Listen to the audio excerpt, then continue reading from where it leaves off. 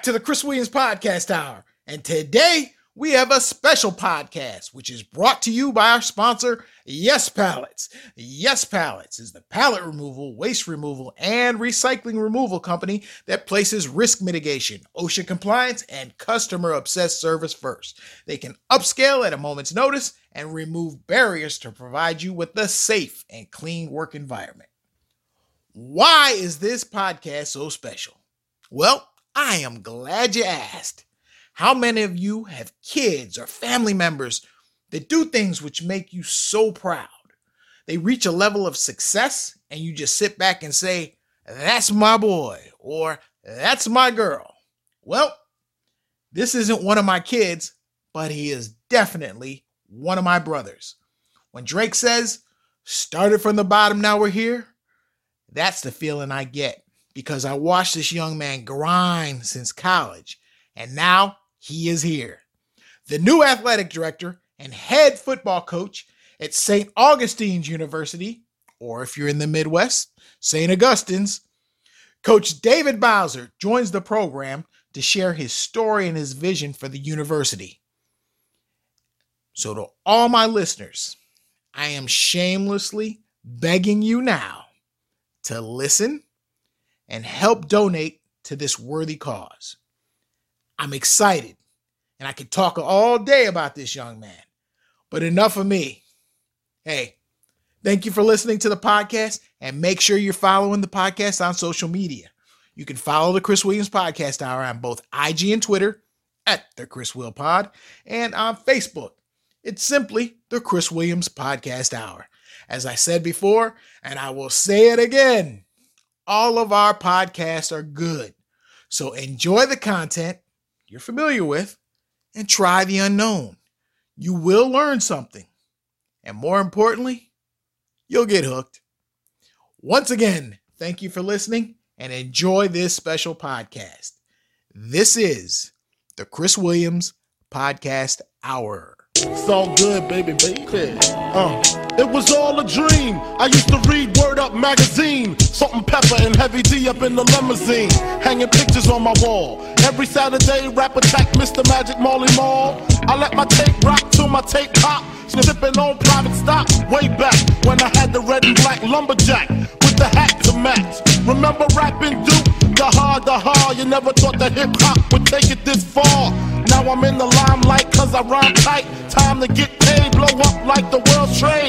Born sinner, the opposite of a winner. Remember when I used to eat sardines for dinner? Peace to Ron G, Brucey B, Kid Capri, Funk Master Flex, Love Bug, Star Ski. I'm blowing up like you thought I would. Call a crib, same number, same hood. It's all good. And if you don't know, now you know. Welcome back to the Chris Williams Podcast Hour. And today I have a very special podcast and podcast guest. My former teammate at NC State and now one of the most tenured college football coaches. And after a highly successful high school coaching career and 20 years at Fayetteville State University, he is looking to help the Falcons of St. Augustine University soar to new heights. He has a vision, determination, and a plan. And as he told me, and I quote, they, St. Aug's, will not be stopped. Please help me welcome to the Chris Williams Podcast Hour a special guest and the man leading the charge, the athletic director and head football coach at St. Augustine's University, Coach David Bowser. Coach Bowser, welcome to the podcast. What's going on, brother? I appreciate you, man. Shoot, you gave me goosebumps. I was waiting to see who else was going to be on here with us the way you were describing that person, man. I really appreciate it, brother. Well-deserved intro, Dave. So I appreciate you coming on, and I will try to remember to call you Coach David Bowser. So yeah, I know you sometimes you call me Dave. Back. You go way back. You used to call me Dave, so I understand. All right. But again, good, brother. Good. And David, again, welcome to the podcast. And, thank you for coming on to share your story, some memories, and your incredible journey. But as I tell all my guests, this podcast does not work unless you share your stories and you shamelessly plug yourself and what you want to get accomplished. So, fair enough? Yes, sir. Fair enough, brother. All right. Let's kick this thing off with this. Let's start with your story. So for listeners who aren't familiar with your story, please share where you're from, what high school you attended, the sport you played, and also at some point we'll get into how you ended up attending and becoming my teammate at NC State. All right. Well, I was blessed to be born in Charlotte, North Carolina. My parents, Terry and Gladys Bowser, great people, man. They were just awesome as far as instilling in my brothers and sisters about, one, they instilled to have faith in God, to believe in ourselves, and they made a lot of sacrifices along the way, Chris. We grew up on the west side of Charlotte, and our parents believed in education also. So, they made decisions when we were young that they were going to invest in education. They felt like that was important for us to have an opportunity, because neither one of my parents went to college. So, but they knew that in order to have the opportunities, they felt like it was important that you get an education and go to college. But the high school that I went to was Charlotte Catholic High School, and I just recently, matter of fact, within the last 2 weeks, my high school coach, Jim Odo, passed away. And Coach Odo was somebody that when I met him in the 9th grade, and we came out there for the very first time with practice, I'll never forget, because I had gone to basketball camp at Winthrop College, so I missed the first week, but Coach was still good to let me come out. So I was about a week behind everybody when I first got there. And the biggest thing that I noticed was he was a gentleman that could command his group and he could command his team, and it wasn't in a negative way, but it was like when he spoke, you could feel it. I mean, you knew that everybody that was around him believed in what he was saying. So I always love that, because there's something about it, as you know, and anybody that's participated in sports, there's always those moments where you need to know that the person believes in you, and you want to know, because that person believes in you, you're going to be able to give them more, and you're going to want to give them more. And so I really love that Coach instilled in us a confidence that we believed what he was asking us to do, and we wanted to do it at a successful level. I played basketball in high school, and really enjoyed it. It was more of the camaraderie and the chance to be around the team, and also ran track. And it was just like the full high school experience. Things that I think are lost now because everybody emphasizes individual specialization. You see guys, they're great athletes, but they're so centered on playing one sport instead of enjoying the experience. And I appreciate the fact that where I went to school, they didn't mind you being a multi-sport athlete, because you never know when and where you're going to peak in certain areas, but also it's good for your social to be able to connect in different ways, and it keeps you active. So I've always been a firm believer in multiple sports, and so that's kind of what it was like there. I always be honest with people. I wasn't a focused student like I needed to be, because my mind and my dream was, I'm just trying to play sports and see where that takes me.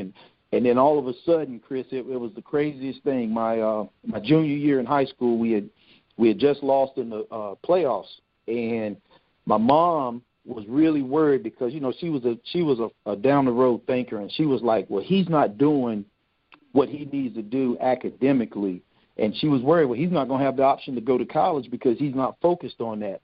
And what I thought was going to be a devastating experience may have wound up being one of the best things to ever happen to me to teach you about adversity. Was I got cut from the basketball team my junior year. Now, having been on the team my freshman and sophomore year, and we come out of the football playoffs, I just knew, I was like, man, I know I'm going to make the team. And I wound up getting cut. But I tell you what it did, Chris, it helped me more than you'd ever know. People always talk about sometimes failures leading to success. And getting cut, it made me refocus on my academics. It made me slow down a little bit and be more conscious of the things around me. And my grades improved. I challenged myself in the classroom, and I took some classes going into my senior year when most people or trying to lay back and just relax. I challenged myself academically finally, and it was a great experience and a great learning tool, because what it let me know was that, I had been cheating myself because I wasn't applying myself as a total person. And I always talk to my kids and players about the fact of how important it is that you have your social together, that you have your academics together, and that you have your athletic together. I said because they're all blended together. If one is off, the other two are going to be off. I mean, there's no doubt about it. If you're walking around and mentally, socially, you're not in good mental shape, you're not going to be able to perform academically and athletically like you need to. And so the one thing that I try to encourage them is find that balance, man. And if you can't find the balance, find somebody that can help you get your bearings back about you. And so I always remember that Miss Mary Jane Dawson, she was a counselor at the high school, and she got me involved in some things, and that really helped me to refocus and recalibrate and understand the importance of what my parents were trying to instill in us. And so gratefully and thankfully, man, by my senior year, I was able to put myself in a position to be able to go to college. And it was tough, man, because really at first, because I had put myself behind the eight ball, I didn't initially get accepted into NC State. And that thing really bothered me because I knew that's where I wanted to go. Hence goes back to Coach Odo. I fell in love with NC State because Coach Odo, being my high school coach, he had played at NC State, and he was a great offensive lineman there. And, he took us to a couple of games when we were in high school. So at that point, man, and then practically the year before, my freshman year in high school, was right about the time State had just won the national championship in basketball. So, it really disappointed me when I didn't get accepted, because then I was like, well, what am I going to do? And lo and behold, probably about 2 months after being denied, I was accepted into NC State, and it was from Thomas Conway. And you knew him, and we knew him as Mr. Thomas Conway. Great man. Passed away about a year and a half ago, and they had a program there, and it was called a University Transition Program. And so what it did was, we always called it UTP.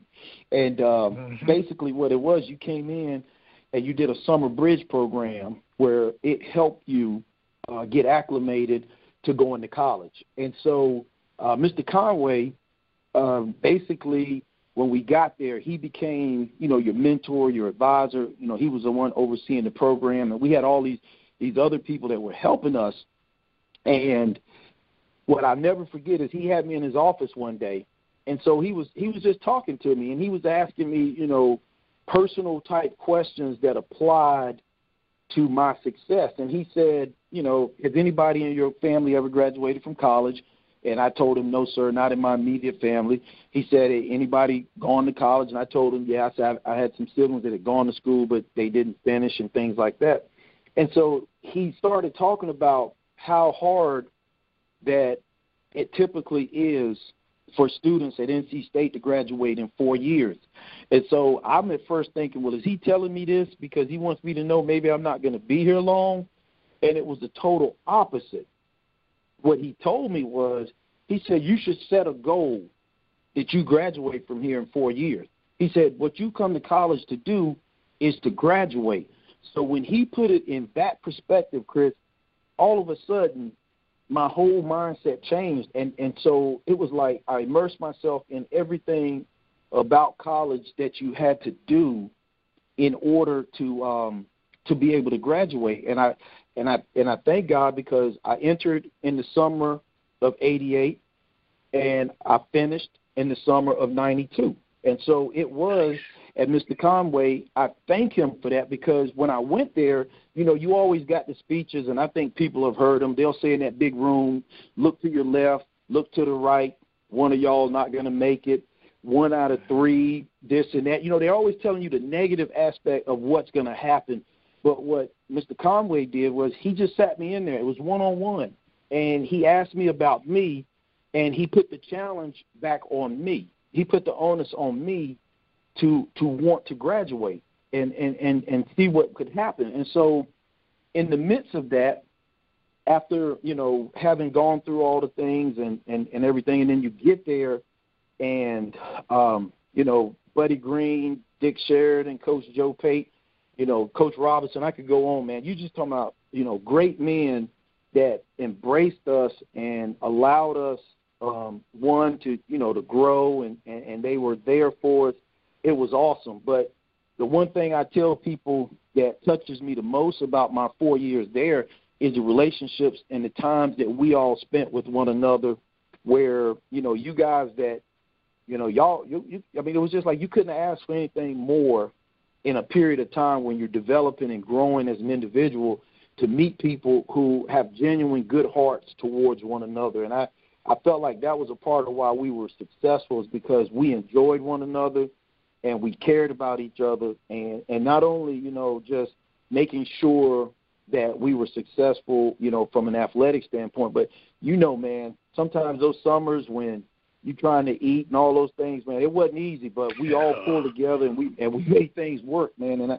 And I think that's a big plus in how we grow and develop. So North Carolina State, though I don't like at this point in my life because I've moved on to other things, to make it the be all, but the relationships that I gained and the people like Thomas Conway, people like Coach Sheridan, Buddy Green, Joe Pate, Steve Robinson, and many others that were on those staffs, man, Coach Dick Portee, those guys instill so much that I find myself sometimes in the coaching arena or being an administrator, I pull from what I've learned from those good men that were in our lives along the way in our formative years. Okay. And I'm going to put you on the spot a little bit. So, yes, looking back at that amazing staff that we had at NC State, which coach had the biggest impact on you and your style, and why? I'll say this, man. Probably it's a split, and I'll say it this way: it's a split.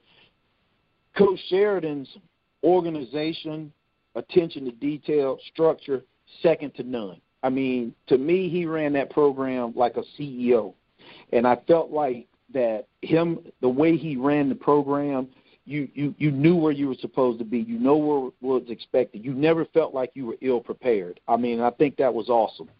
Now, this one, man, Coach Buddy Green, you talking about a people person, a motivator. I mean, one thing I loved about him was Coach Green had the ability to make you believe in yourself. And he had a way of just, he could just talk with you. And when you talk with him, man, you were just like, you were enamored. And I think that's the one thing I do appreciate, because I enjoy recruiting. I enjoy getting to know the kids and their families. And I used to just sit back and say, man, when you make that person know and understand how important they are, it goes a long way. So it would be a split between the both of them, but never doubt, man, that Joe Pate, man, he's right up there, because Coach Pate could say some things to you that would just be unbelievable, man. And you would sit back and you'd be like, but it was like unbelievable. I mean, he was something. And I know we all, if we sat around, we all have like one of those Joe Pate phrases that just makes you laugh when you look back on it.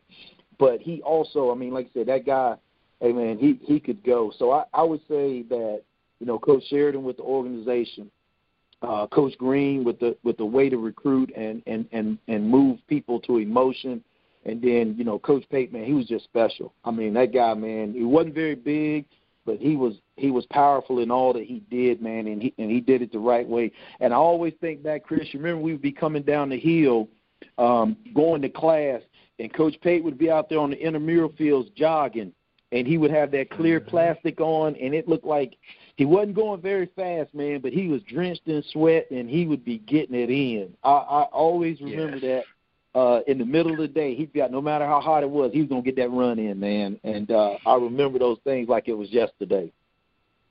Nice. That is nice. All right. So Coach Sheridan, Coach Green, Coach Pate, they had the biggest impact on you. But when you first started coaching, what coach did you envision yourself as being, and what coach did you actually become? I probably would say when I started out, because I was over at Garner High School, And I probably was more like Coach Portie because, he used to stay on you guys, man. And I really did like that because it was like you could break a run for 30 yards and Coach Portie would be like, man, next time that should be 35 or 40. Or did you step with this? Did you use that? And, it just – and so when I started out, man, I was kind of like that because it was like you wanted to be like, oh, man, I'm young. I'm trying to prove myself. And so I'm like, I'm on them. And then one day, Chris, I realized something, man. I said, you know what? It's the engines that drive these cars, man. And once I figured that out, my approach changed. I was like, you know what? I just got to get these engines cranked up, man. I got to get them motivated, make sure that they're prepared, and they'll take care of the rest. And that's how it went, man. I figured that out, and I became a lot more calm because I'll never forget my mom came to one of my games one time. Now, she'd never seen me coach before, and I'm out there. I'm all over the place, and I'm and then after the game, she just came up to me in her own little calm way, and she said, "Are you okay?" And I said, "Yeah, why?" She said, "You didn't look like yourself out there. I didn't know if you were okay or not." So it showed me, hey, man, I don't need all of that to get, what we need to get done. And so I calmed down a lot, man. But, you're 21 years old, and the guys you're coaching, they're only about 4 or 5 years younger than you, if that much. And so you feel like you got to be on top of everything. And then I figured it out. Now that I've gotten a lot older or more seasoned, I've found the patience, and I think that's what I've grown from. But yeah, I was tilt, man, full tilt when I first got into it because I thought that's how it was supposed to be. And when I saw my mom's face, man, I felt bad after the game because she thought maybe I was out there about to have a seizure or something because she was like, "You okay? You need some help or something?" And I said, "No, ma'am." And she said, "Okay." So that's kind of how it rolled, bro. I love that. So looking back at your high school coaching days, so was there one thing, you mentioned, being calm, but is there one thing you wish you knew when you first started out in coaching? I'll say this. When I first got into it, I wish that I had a better understanding of how kids' backgrounds and dynamics work. And the reason why I say that is, Chris, that a lot of times people come from different backgrounds, different demographics, different situations, So in my initial coaching, I kind of looked at everybody from the lens of me. And I felt like, okay, so everybody's got this. Everybody should have this. Everybody's situation is that. But what I started to find out is when you peel back the layers and you start talking to kids, there's some kids that come from 2-parent homes. There's some kids that come from 1-parent homes. There's some kids that are being raised by their grandparents. There's some kids that are raising their brothers and sisters. I mean, you could just go through. So now you're talking about how do you manage 35 to 40 different situations and make them fit. And I was very blessed because with my first job being at Garner High School, Coach Hal Stewart, man, it was something about him and the way he was able to manage different kids' situations. And I mean, and what he did was he could sit there and tell you, hey, this is this kid's situation, okay? He could tell you that's this kid's situation. And that taught me a lot. But, at first I never paid attention. That all I looked at was, here this kid is. This kid's got these pads on. They got this helmet on. My job is to teach them how to do this. But by the time, I spent those 2.5 years at Garner with Coach Stewart, it helped me to see, no, you gotta peel the layers back, man. You got to find out what these kids are dealing with. Sometimes, flat out, kid may not have eaten the night before. They got to come to school because that breakfast is the meal that gets their day going. In the afternoon, if a kid's telling you, Coach, as soon as practice, I got to go, you want to stay around and do extra, well, he's got the only key to the house, and his brothers and sisters are going to be home in a little bit, and he's got to let them in.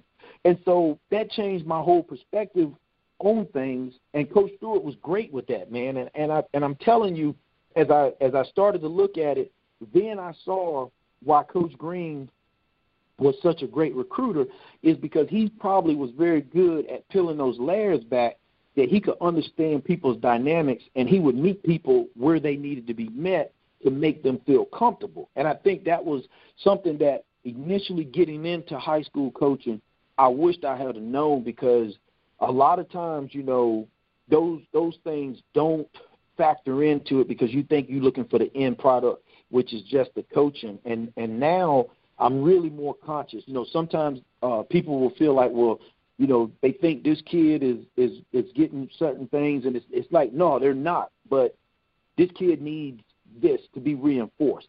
They're still getting what they need. They're still being held accountable. But if you don't know, you have to be taught. If you know, then you should do. And that's how I look at it. I gauge it by, I look at the situation, and from there I want to make the right decision in how to deal with it. I just believe in our society today, people call it the, you know, where you just throw your hands up. We want the cancel culture, where you just want to cancel people. I'm not believing in that. I still believe in accountability, but it doesn't mean that you counsel someone, that you write them off. I mean, if you decide that person is worth investing in, then until that person gives up on themselves, we shouldn't give up on them, if that makes sense. That's how I feel, is that, you know, I tell them all the time, I'm going to fight with you as long as you're willing to fight. But when you stop fighting, then what good does it do? Because now not only am I fighting your situation with you, but I'm fighting you. But as long as you're willing to fight to improve, do better, make the situation refined and improve and learn from it, I'll keep fighting with you. So I just say that the biggest thing I wished I'd have known sooner was how to understand each individual for what they are and what their value is, and go from there. So that's probably the biggest thing that I've gained from this, Chris. Okay. Now, you were a successful high school coach. What led you to the college ranks? And talk a little bit about that transition.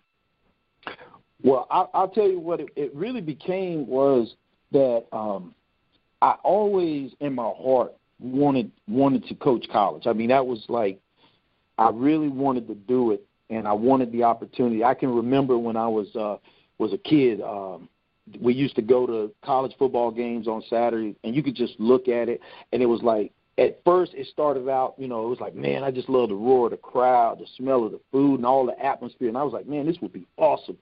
But I enjoyed coaching high school, man. Friday nights are special, and Friday nights to me are pure, because you got kids on that team that when high school's over, they're going to go to school or they're going to go to work, and they're going to hold on to those memories. So high school Friday nights are pure. I mean, it's just like it's football at its most simplest form. Outside of you being in the back seat playing Pop Warner when your feet can't touch the ground, and they don't put the newspaper or the plastic in the back seat because they know you're going to be muddy and sweaty after the game.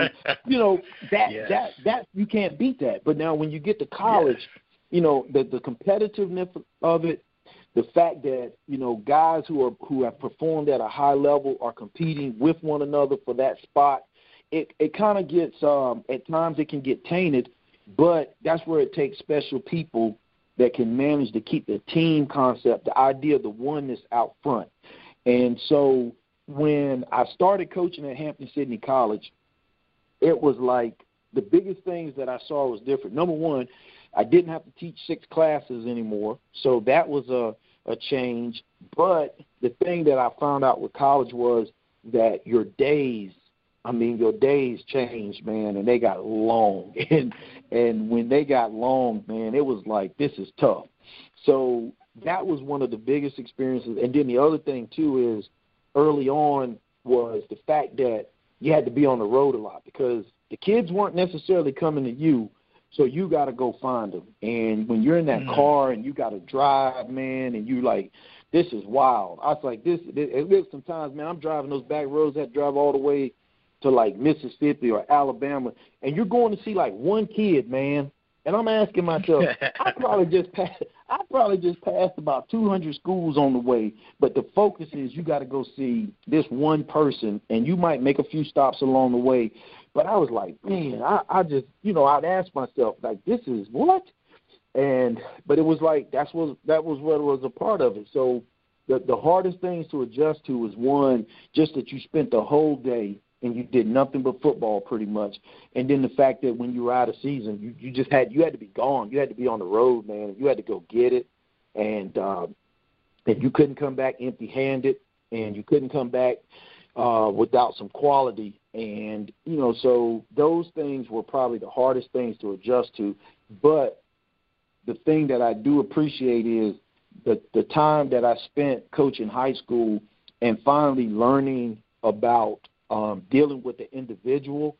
It made college coaching more fun because now you get in the habit of understanding about peeling those layers back. And you can have those moments where you bring the guys in the office or you go by and see them, or you may see them in the cab, and you can sit down and have those kind of talks that allows you to understand their demographic, where they're trying to get to.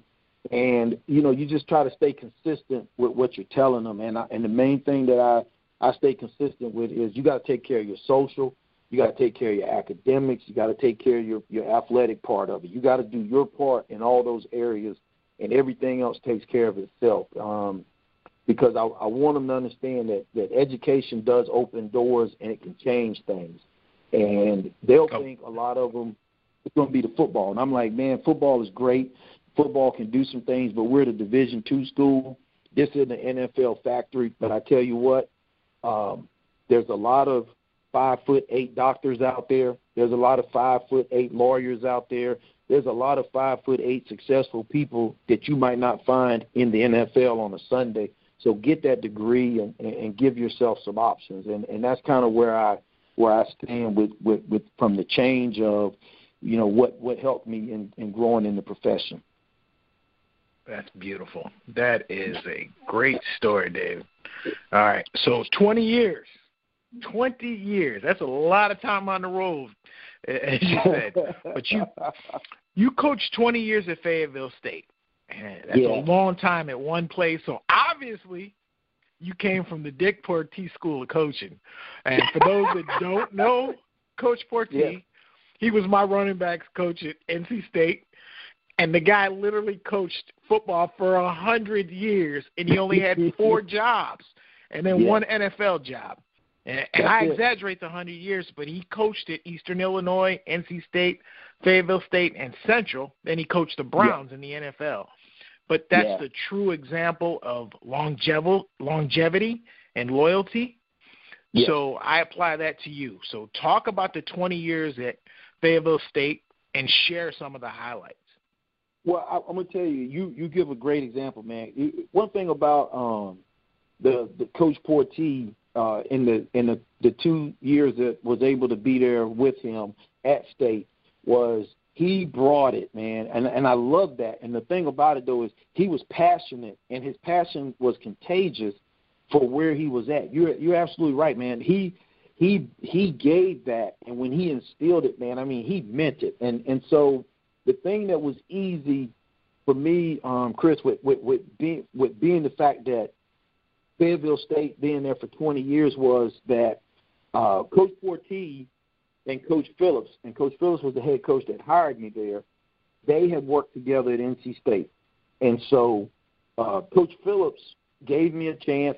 Coach Pate gave me a recommendation. Coach Portee gave me a recommendation, and I really appreciated that. So I felt like I had a great responsibility to do as much as I could because people who I looked up to and respected highly had put their name on me. And so when I got there, it was a tough situation because Fayetteville State had not been very successful over a period of time. Now, they've had their moments of success prior to Coach Phillips getting there, and nobody can dismiss that. They had some guys that went to the NFL. They had some successful seasons. But as you know, people look to see if you can put it back to back to back to back. And so they had struggled for a few years. Coach Phillips comes in there, and what I loved about Coach Phillips was he was no nonsense, but he handled his business, man, and he knew the game and he knew people. And so being around Coach Phillips, it was just like you absorbed, man. It was a sponge. And so the first 2 years, man, it was a struggle. I mean, we finished 3-7 the first year. The next year we went 6-4, but you lost games that were close. I mean, you're losing 14-2, and you don't give up that many yards. on defense, but you have 2 turnovers that the other team capitalize on, and that thing hurts, man. Or you're playing a game and you're winning for 3.5 quarters, and, I'm remembering this like it was yesterday, but it was great to teach us for what's going to happen the next year. And we lose a game because the guy blitzes from the outside, the quarterback's rolling out, and he dips underneath. The tackle pins him. The quarterback gets outside, throws a touchdown, and we wind up losing like 14-8, man. And you're like, this is late in the game, and you got to look at each other afterwards and say, we were so close. But what it did was those group of guys, man, that were coming back the next year had made a commitment that these things weren't going to happen again. And so you could tell the dynamic had changed. A lot of them, they wound up staying in Fayetteville during the summer. I mean, they're like in somebody's apartment, and they're staying like 8 deep. They're like guys going to summer school who had never really seemed like they cared about going to school. But it was like they all of a sudden, they just bought in. And in 2002, we wound up going 10-2. And the 2 teams that we lost to, one of them was Catawba. And Catawba won their conference, or at least did well enough, I think, that they were in the top 2 because they made the playoffs. And then we lost to Carson Newman in the playoffs.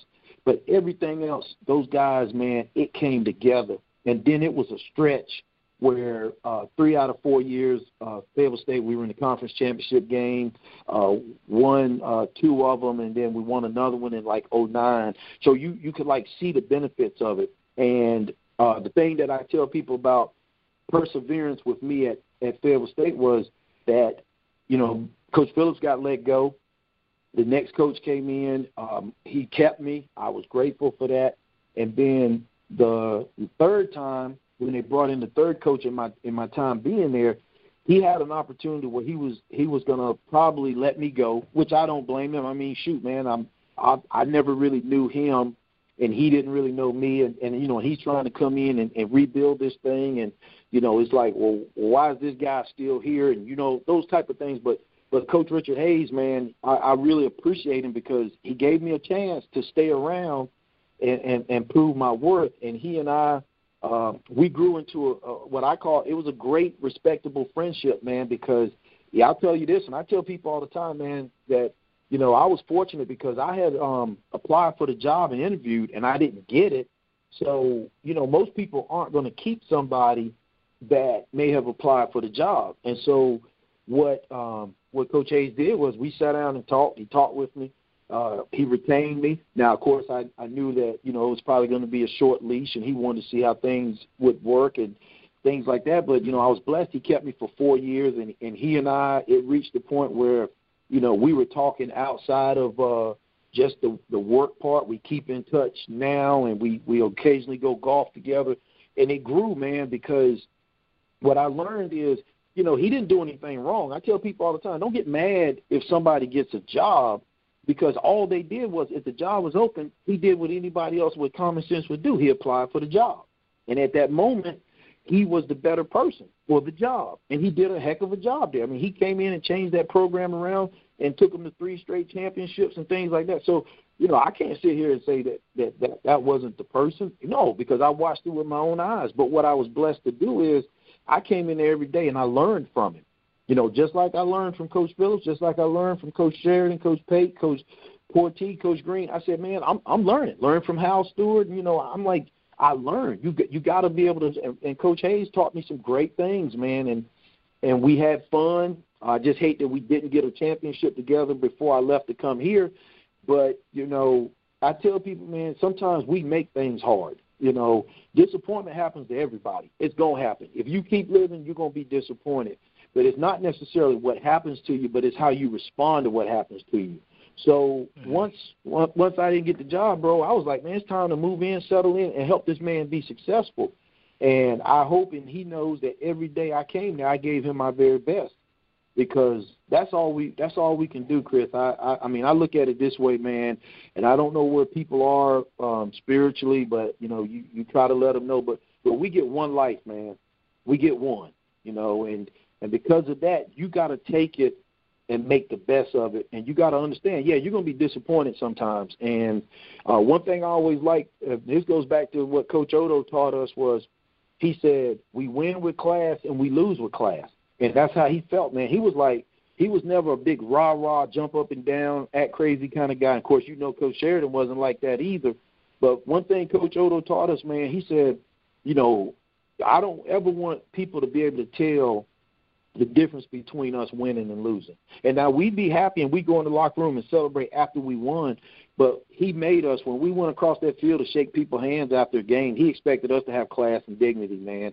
And when we gave quotes or comments in the paper, you always spoke highly of your opponent and the effort that they gave. I would listen to him sometimes, man. We might beat somebody 40-something to nothing, and Coach is picking out little things that they did well. And he said that all he knew was that's how he would want somebody to speak about his team if he was on the other side of that. He said, you know, that thing meant a lot. So, Coach Hayes, man, you know, for him to keep me, I'm always and will be indebted and grateful to him, because in this college profession, contrary to what people want to believe, jobs are hard to come by, man. And because they're hard to come by, loyalty does go a long way. And you're absolutely right, man. That goes a long way with what I learned from Coach Portee in this, man. You got to get in there and you got to immerse yourself and make that person be successful, because when they're successful, we're successful. Contrary to what people want to believe, a head coach that knows the value of his staff will always give them the credit that they deserve. A head coach that knows he's got the right engines in those cars will always give those kids the credit that they deserve. And that's why I feel like I've been fortunate to have been groomed and been under people who understand the value of what the players and the assistants bring to your program. Okay. All right. So after 20 years of longevity and loyalty, you're here. So talk about leaving behind 20 years and why you accepted the opportunity at St. Aug's, and why is it so special? Chris, I think what I want people to understand is the biggest thing about coming to this place is that it is a great institution. It has a great history. I tell people all the time that you got to do your research. Don't look in the moment. Don't look at a hiccup. You know, it's like if we judge ourselves, right? If we make a mistake, and that one mistake should never define us. Nobody would want to be defined by one mistake. So what I always tell people is, you do your homework. Look at this institution and look at the great people who have come out of here from being students, previous professors. I mean, there's college presidents now that graduated from here. There are great coaches and educators throughout the United States, the Eastern Seaboard, that have come from here. Great. We ain't talking about to the athletes yet, man, where, you know, this place right here has put out some great Olympians. They've had NBA players. They've had NFL players. St. Augustine has value, and not only in just that realm, but also we're talking about in science, math. There's people that when you go down the list have done great things and have graduated from 1315 Oakwood Avenue. And so with that being said, the one thing that attracted me to it was they had never won a CIAA football championship here. And when I went to Fayetteville State in 2000, they had never won a CIAA championship in football. And I saw what Coach Phillips did there, and I saw how the university rallied around one another because of the success that the football program had during that stretch in the 2000s. And so what my goal was is to come here and give it something that it's never had before, which is a CIAA championship in football. And I think that everybody deserves the opportunity to see what it feels like to be at the top, man. I mean, you know, because it'll make you appreciate it when you're not there, okay? It'll make you appreciate it, and it makes you work harder to want to get back. And I think that just sold me on it, was the opportunity. Then in the midst of all of that, you get here and you meet the kids, man, and you meet the people, the faculty, the staff that you work with every day. That small environment is a wonderful thing, man. I mean, we all pretty much know each other. Before, you know, we got together to for you and I to do this podcast, we had afternoon chapel. We went over there. There was about 35 to 40 of us in there because we're getting ready to start exams. And we just came in there, and what they did was we just had chapel. We wanted to pray for the students, man, as they're getting ready for exams. That's a beautiful thing, man, when you got people whose hearts are thinking about the kids, that they be relaxed. I mean, it was just beautiful things, that they be confident that whatever they've learned this semester, it comes back to them, because the COVID, the social unrest this past year and a half, it's put a lot of pressure and a lot of strain on these kids, man. And I tell mine, no matter what, no matter how hard it may be in the moment, no matter how frustrated I may be with you at times, I have a lot of respect for these individuals, because for them to be 18, 19 years old and to go through what they've gone through the last year and a half, where, you know, you had to spend a bunch of time in a room because you couldn't go out. You can't have a roommate because, you know, you got to be in the room. I couldn't imagine not having a roommate, not having Wade Burton in my life, not having Rick Turner, who was my other roommate later on. You just can't, man. You know what I'm saying? But these kids have had to deal with that.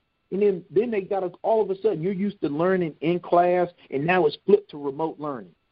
And you're like, okay, I got to log into a computer. I'm sitting in my room. I'm in front of a computer. And I commend these kids, man. I said, I know it hadn't been easy, but the fact that y'all got up every day and answered the bell says a lot about them. And that's why I say that this is a special place, like I was telling you, man, because all these kids really need is to get the people on the outside to understand that they deserve all the opportunities that everybody else at other places may have received and get. And these kids, they don't take it lightly, man. A couple of weeks ago, it was National Student Athlete Day, and we did a field day out there, and we just got back, man. We was like, the sun is out. It's a warm day. We went back. We did sack race. We did the egg race, and these kids just had fun, man, and it was good to see that. Last week, they did a movie on the lawn, and, you know, they come out there. They got their blankets, they got their little chairs and stuff, and it was just nice, man, because it's really been rough on them for the last year or so, and they were able to finally start to experience some college life, and that's what you come to school for. College is about social too, man, and I keep emphasizing that because this is how we learn to deal with people. This is how we learn to cope in stressful situations. You know, college teaches you a lot because sometimes you'll get a roommate, you don't even know that person. And now all of a sudden, you and this person in a short period of time in a confined space got to be able to get on the same page and deal with each other and get to know each other. And I think these kids have done an admirable job here, man. And I'm not just talking about the athletes, but I'm talking about the entire student body. These kids embracing a challenge, man. And I told some of mine that this challenge right here is going to prepare you for life. I said that's what football does. That's what college does. I said it's just a microcosm of what you're going to have to deal with at some point in life. Because I look at some of the disappointments that I went through at state as a student athlete, man, and not being what you would have liked to have been as far as what you envision yourself. But the one thing about it is those times I never thought about quitting, because I love the people that were in my life at that moment. But the one thing it helped me with, Chris, was that unexpectedly, 3 years later, my mom dies unexpectedly. And then all of a sudden, the phone calls, the guys who I went to school with, and here I am, 24 years old, and you lose your mom. But the guys who for 4 years were my heartbeat, man, who meant so much, those calls, man, it meant a lot.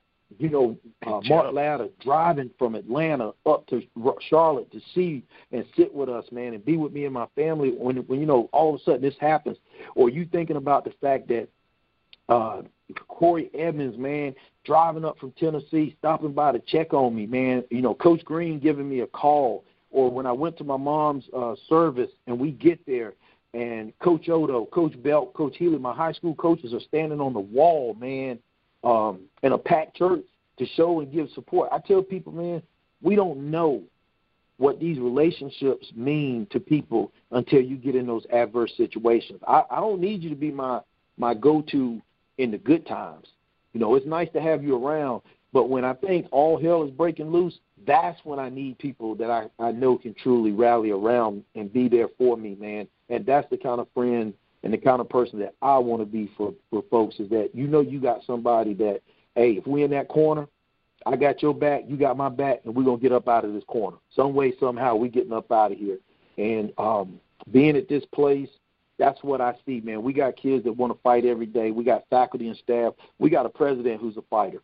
I mean, she believes that we can do and move mountains here, and I love that. So when you ask me the vision, the dream, I want to bring a championship here, but I don't want it to stop there. I want us to be a nationally respected program. I want to see facilities grow under my watch, and not just from a football perspective, but from all 12 sports. I want to be able to say that I was a small part in helping move St. Augustine's to the next level, because it's already a great place. I just want to help make it even greater, and that I be remembered for making certain things happen that were better than when I found it. And I think that's all you can do, because eventually I'm going to have to pass it on to somebody. I can't fool myself and think that this is mine forever. I've just been given an opportunity to be the steward, and I want to be called a good steward over it. So that's what I look at. Okay. All right. So, Coach, and not to brag, but I have a lot of listeners who are in position to help you reach that vision. So tell them how they can help. Brother, this is what I'm looking at, and I love the fact that you've given us this opportunity in this format. We got several things that are going to be going on over the next couple of months. The biggest thing that we're excited about right now is we're getting ready to launch a golf tournament to help with the whole athletic department.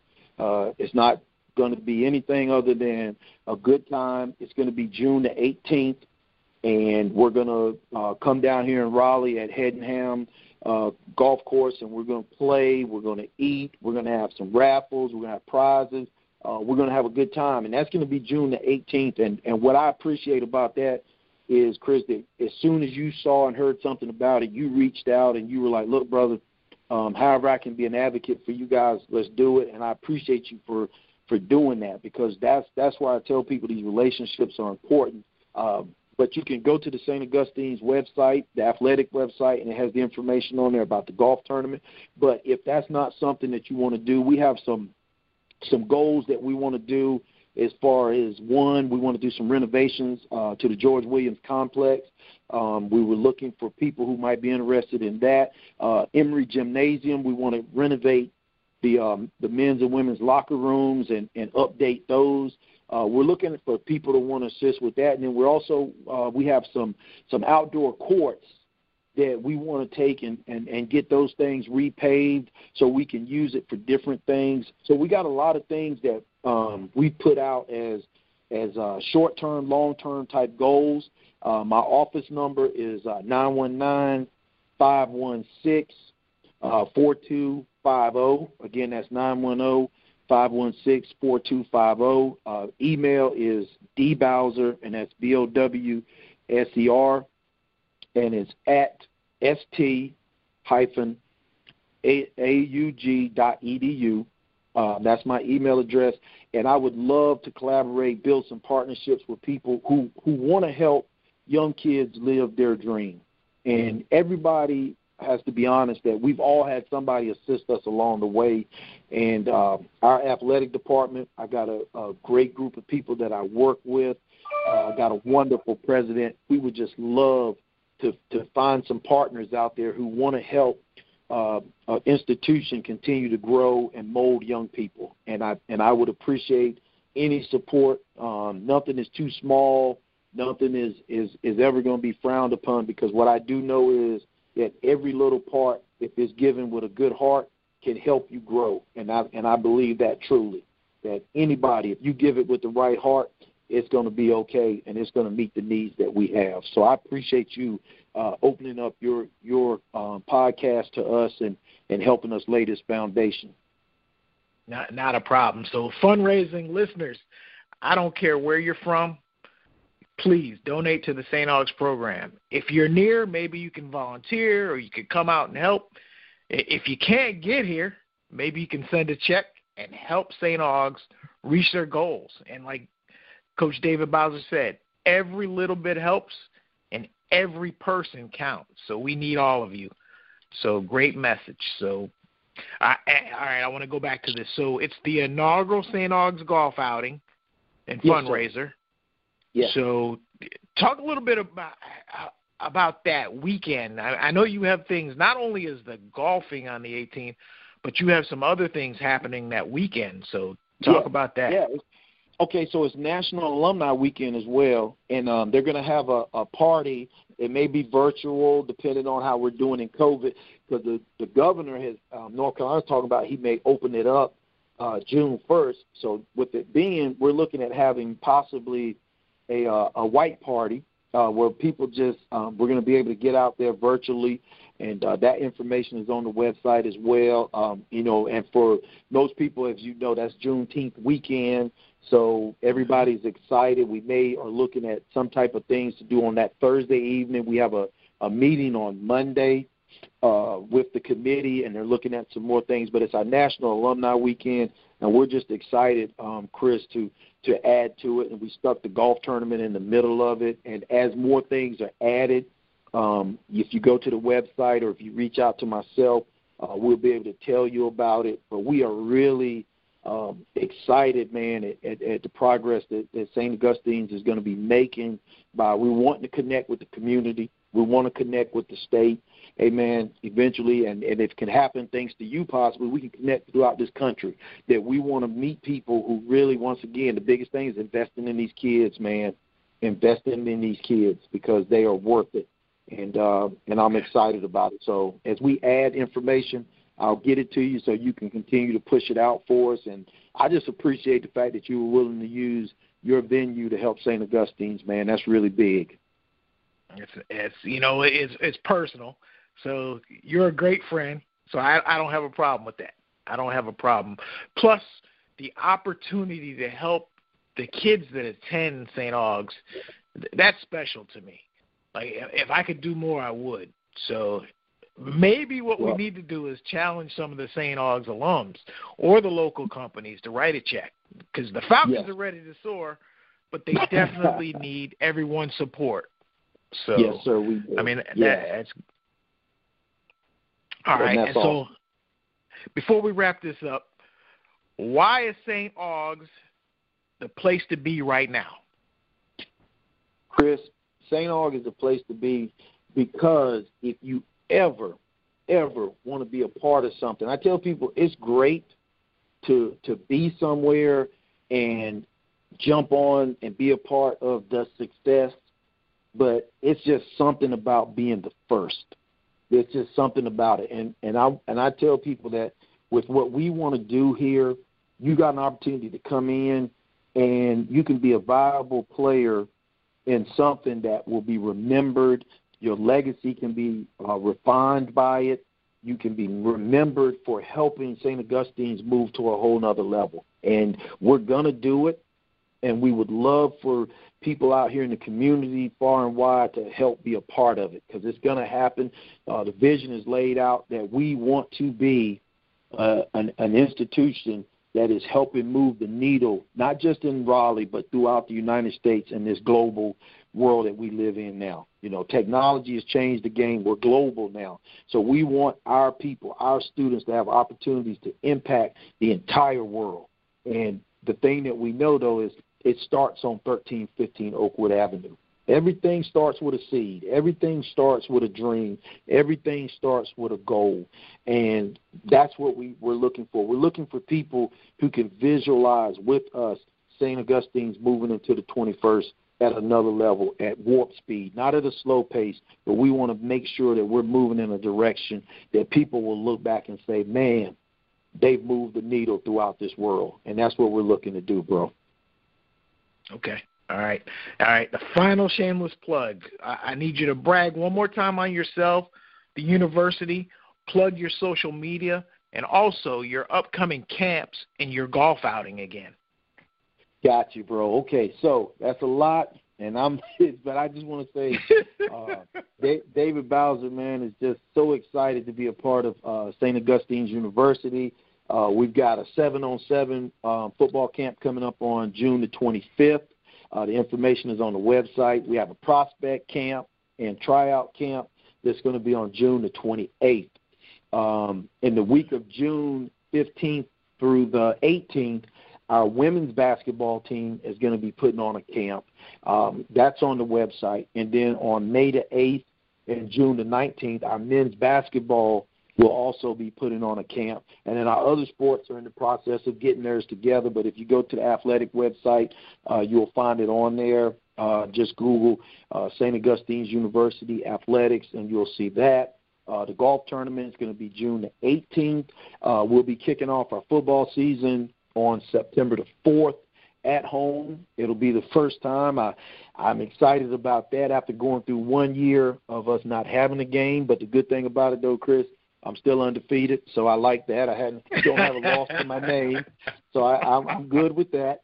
But, we'll be opening up on September the 4th against Tusculum, which is out of Tennessee, and they just won the SAC Conference championship. They beat Lenore-Ryan, which that was pretty big in their spring season. Of course, we stayed away from the spring. We're going to get it going in the fall. Our conference deferred not to play that way in the spring, but we're excited about those things. Our volleyball team, we just got a new volleyball coach within the last year, Mr. Carl Moxie, outstanding coach. She's done a great job of gelling her team together. Her schedule will be posted soon. Mr. Anthony Jeffries is our SID, Sports Information Director. I believe you guys talked yesterday a little bit. Does an outstanding job. If you get on the website and you want to get some things communicated to you about St. Augustine's, Mr. Jeffries will get it to you, and he'll get it to you in a timely fashion. We're just excited, man. I think that the university, we got commencements coming up on May 1st. We're going to be doing it in the stadium for the first time. They used to always have done it on the lawn, but because of COVID, they're going to try something different this year and do it in the stadium on May the 1st. Nice. We're excited about that. I mean, it's just a lot going on, man. And as we start to open back up and work our way through this COVID, we would love anybody that wants to partner with St. Augustine's, reach out to us and let's make it happen, man, and watch us soar. I like that you said that. I'm going to steal that from you, bro. So we're gonna watch the Falcons soar. I like that. Love it. All right. Coach David Bowser, this has been special. And you know what? So special that I don't think that one podcast will do justice for what you're trying to do. So here's what I propose to you. Yes, sir. Every Friday for the next 8 weeks, wow, I'm going to highlight somebody from St. Aug's, whether it's their greatness, but we're going to try to raise some funds for your university. What do you think about that? I love it, man, and that's what a brother does, man. And I appreciate you so much. See, I appreciate that, man. That it means a lot because really, that's what we need. We just need somebody to be an advocate to help get our message out. And once our message gets out, people will see that we're worth partnering with, and they'll be excited about it. So I thank you for thinking about us on this level, man. That's big. Matter of fact, we'd love for you to come on out to the golf tournament then. You will definitely see me out there tearing up Hedingham Golf Course. Hey, I might not play well, but I can tear some stuff up. So there you go. I just wear long pants because I spend all my time over in the bushes and the weeds and the trees. So I wear long pants, man. I don't want to get any scratches on my legs. I love it. All right. Well, Coach David Bowser, thank you again. I wish you continued success. And thank you once again for coming on the Chris Williams Podcast Hour. All right, brother. Thank you so much, Chris. I appreciate you, man. Love you, baby.